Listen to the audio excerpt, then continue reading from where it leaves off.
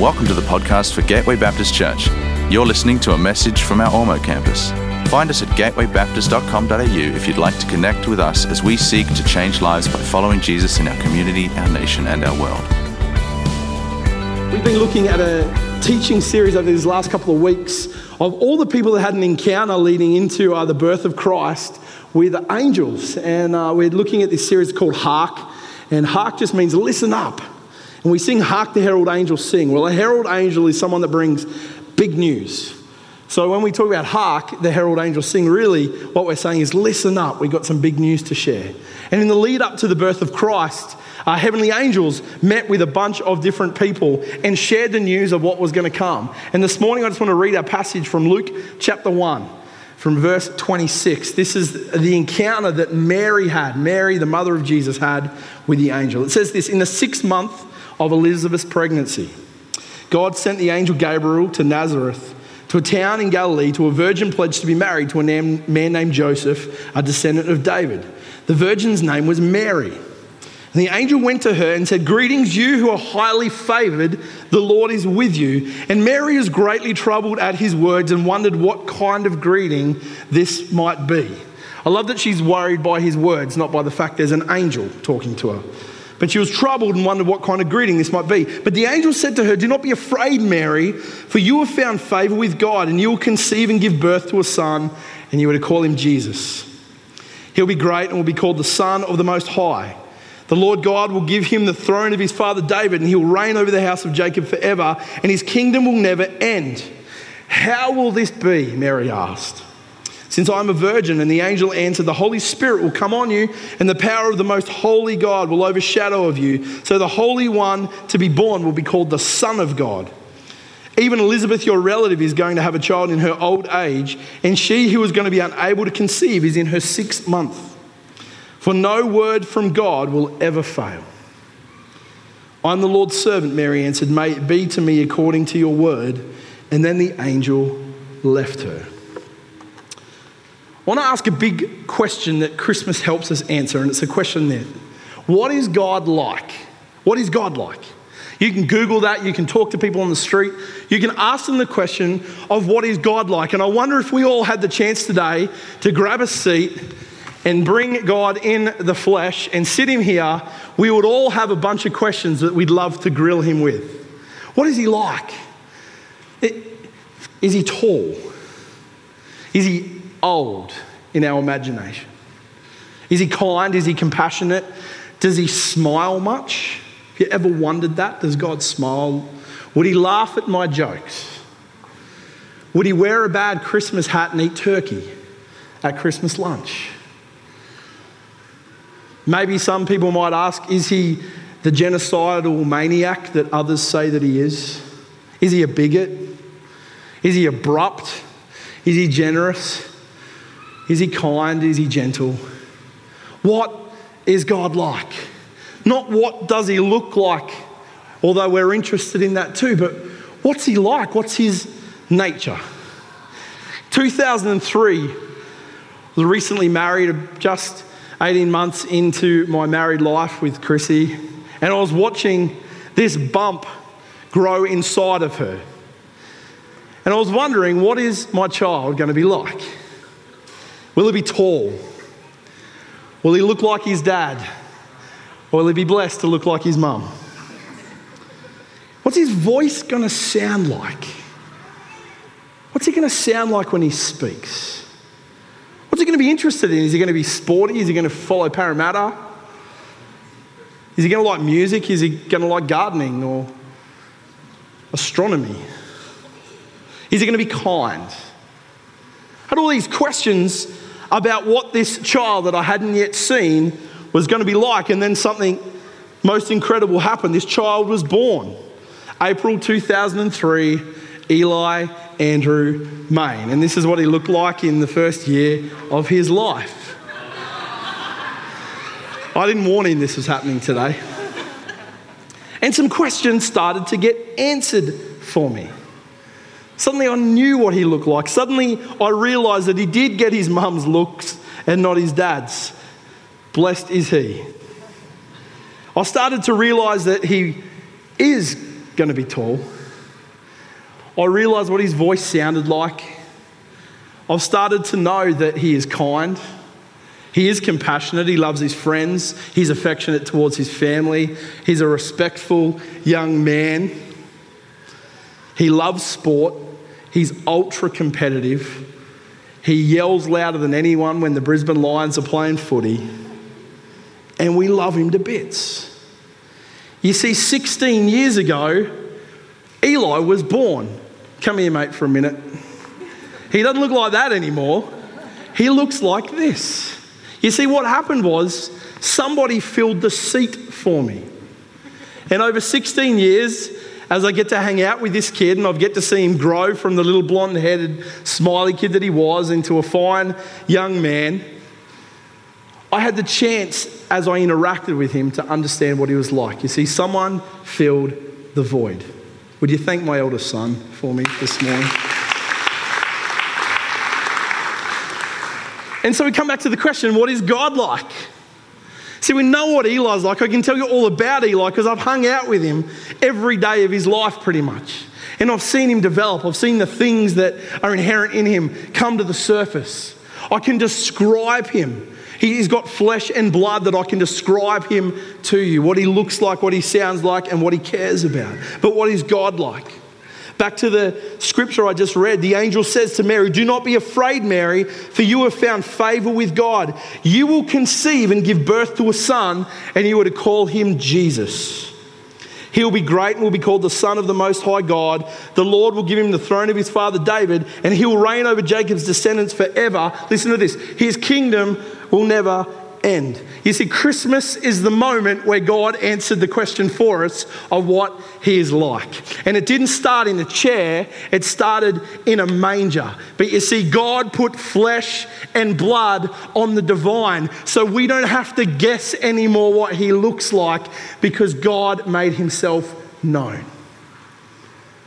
We don't have to create pictures through our own imagination. We are invited into the story where we get to find out what God is like. Jesus, in his later life, when he's hanging out with a group of friends that he brought around himself that we call the disciples, said to one of them one day as he's having a discussion, he said this, "Don't you know me, Philip, even after I've been among you such a long time?" Then he says this, "Anyone who has seen me has seen the Father." Anyone who has seen me has seen the Father. In other words, Jesus says, you want to know what God is like? You know, the God that you've worshipped all these years, the Ancient of Days, the creator of all things. You want to know what he's like. You want to know if he cares. You want to know if he's kind, if he's compassionate, if he laughs, if he smiles, if he cries, if he grieves. You want to know how he treats people. You want to know what he does with people when he's confronted with them, when their lifestyle doesn't match up to the values that he cares about. You want to know what God is like? Well, look at me. I'm not just a shadow of him. I'm the perfect representation of him. I am him. You know, Christmas helps us understand just what God is like. There's two glimpses of what God is like through this encounter with Mary that I just want to mention this morning. And the first is this. God makes extraordinary things out of ordinary people. This might be something that we haven't ever wrestled with, but Mary wasn't anyone special. Abraham wasn't anyone special. Moses wasn't anyone special. What made them special was that God chose to invade their story. And now they're people that we know of, we've heard of, even if we've never sat in a church before, we've heard of the Virgin Mary. And we've probably sung about her at Christmas time. But Mary wasn't chosen because she was better than anyone else or more special than anyone else, but that's how God works. God brings his extraordinary story into very ordinary stories like yours and mine. And here's the good news, that's how God continues to work today. Doesn't matter who you are, where you've been, what your background is, what your history is, what your family is, the mistakes that you've made, God still wants to use your ordinary story to be part of his extraordinary narrative of redemption. And so no matter where you've been, you're invited into an extraordinary story because God takes ordinary people and does extraordinary things with them. God chose this young, soon-to-be-married lady and chose her to be the one who he would reveal himself through. Morris, that you saw on the screen before, is just an ordinary guy. I've had the privilege of getting to know Morris over a bunch of years at my time at Gateway, and he's the most incredible guy. He loves his sport. He's fun to be around. He tells a great story. He's got a really dry wit of humour. But for the last 40-odd years, he's dedicated his life to working with the poorest of the poor in South Asia, bringing hope and healing. Morris is just like many of us. An ordinary person that heard the call of God on his life and is now doing extraordinary things through God's power at work through him. And hundreds and thousands of people have had their future transformed because God continues to do extraordinary things through ordinary people. Let me give you a challenge this Christmas. Young, old, feeling like life is beginning, feeling like life is near its end. God still wants to do extraordinary things through ordinary people. And sometimes those extraordinary things aren't huge. Sometimes it's just this Christmas, you being called to be generous to someone, or you being called to be kind to someone, or you being called to actually take the first step in healing in your family that's been fractured for so long, where you've all forgotten what the problem was, but nobody likes each other and nobody's talking, and it's just going to take one person to be the one that humbles himself and be gracious. God still wants to do extraordinary things through ordinary people. The second thing we find in the story of Mary is the way that God works. What God is like is he makes the possible out of the impossible. The angel visits Mary and says, you're going to be the mother of this child. And this child you're to name Jesus, and he's going to be the son of the Most High God. And Mary, overwhelmed by this information, says, okay, let's get to the practicalities. How's this going to work? How will this be? She says. And the angel answers, the Holy Spirit will come on you and the power of the Most High will overshadow of you. So the Holy One to be born will be called the Son of God. How is a baby born to a virgin? You see, God makes possibility out of that which is impossible. If you go to the New King James Version of this very passage, it says that. The NIV says, for no word from God will ever fail. From the New King James, it says, for with God nothing will be impossible. You see, what God did was impossible in human terms, a baby born to a virgin. But it was possible in heavenly terms. And the story of Jesus is this: he makes possibilities out of impossibilities. And right now in your story, he has the power to make that which seems impossible possible. He can do the impossible. He can take broken, sinful, messed up people and make them whole. That's the power of God, making the possible out of the impossible. He can give you a clean slate, a fresh start. His grace can be sufficient in your story. That is God making that which seems impossible, possible. God can bring healing into your story because he is a God that makes possible out of that which is impossible. So this Christmas, I'm going to get the band to come join me. I promised them family Christmas service, a really short sermon today. And you all cheered. I want to invite you, no matter where you're at in your life, no matter where you're at in your story of faith, no matter where you're at in your discovery of who Jesus is, to discover a couple of things. To discover a God who made himself known. Now, it says in Acts that God is never far from any one of us. He actually wants to be known. If you're searching for hope, if you're searching for purpose, if you're searching for the answer of what is God is like, the answer's being given to you in the Christmas story.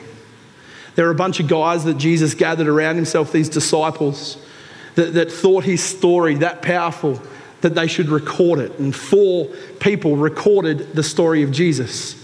And you can read the story of Jesus in this book, in the 4 accounts of it, Matthew, Mark, Luke, and John's story of how God took on human flesh and blood and made himself known.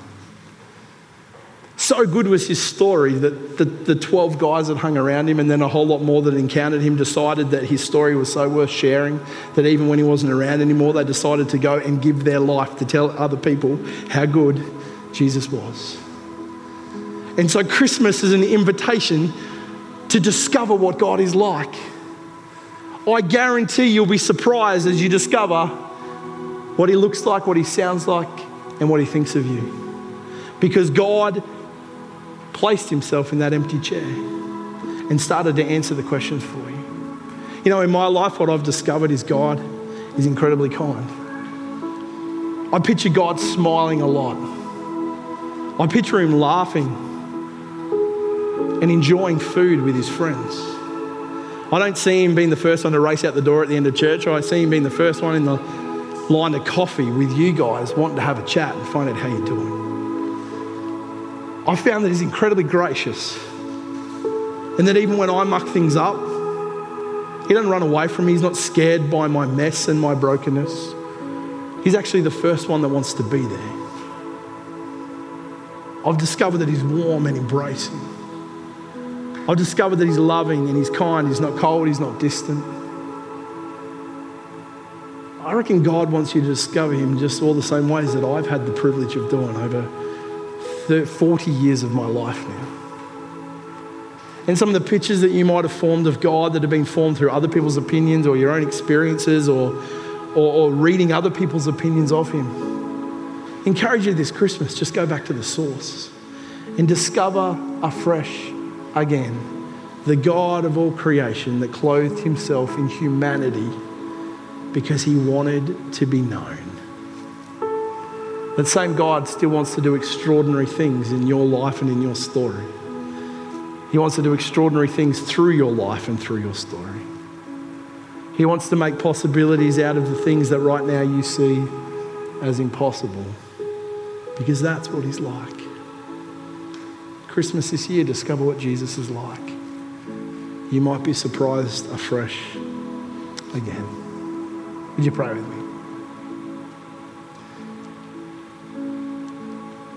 Thank you, Lord, that you made yourself known. You didn't come with lots of pomp and ceremony in one sense, although angels and wise men and all of that is a lot of pomp and ceremony. But Jesus, you chose to be born into poverty. You chose to come and not isolate yourself from us, but surround yourself with us. Jesus, at Christmas, you chose to step into our story, to put humanity on the divine, to make yourself known. Thank you, Jesus, that you are knowable. Thank you that as we stare into your face and into your story, we find kindness and compassion and grace and love. Lord, for any of us here this morning that have never discovered that, I want to pray this Christmas that they might discover afresh the God that loved them so much that he came to earth and became like them so that they may know him. God, do a new work in us, we pray. You know, Mary finishes her story. When the angel first appeared, she says, how can it be? How can this be? How can this news that you bring me be? And then the angel goes on a little bit further and she finishes by saying this.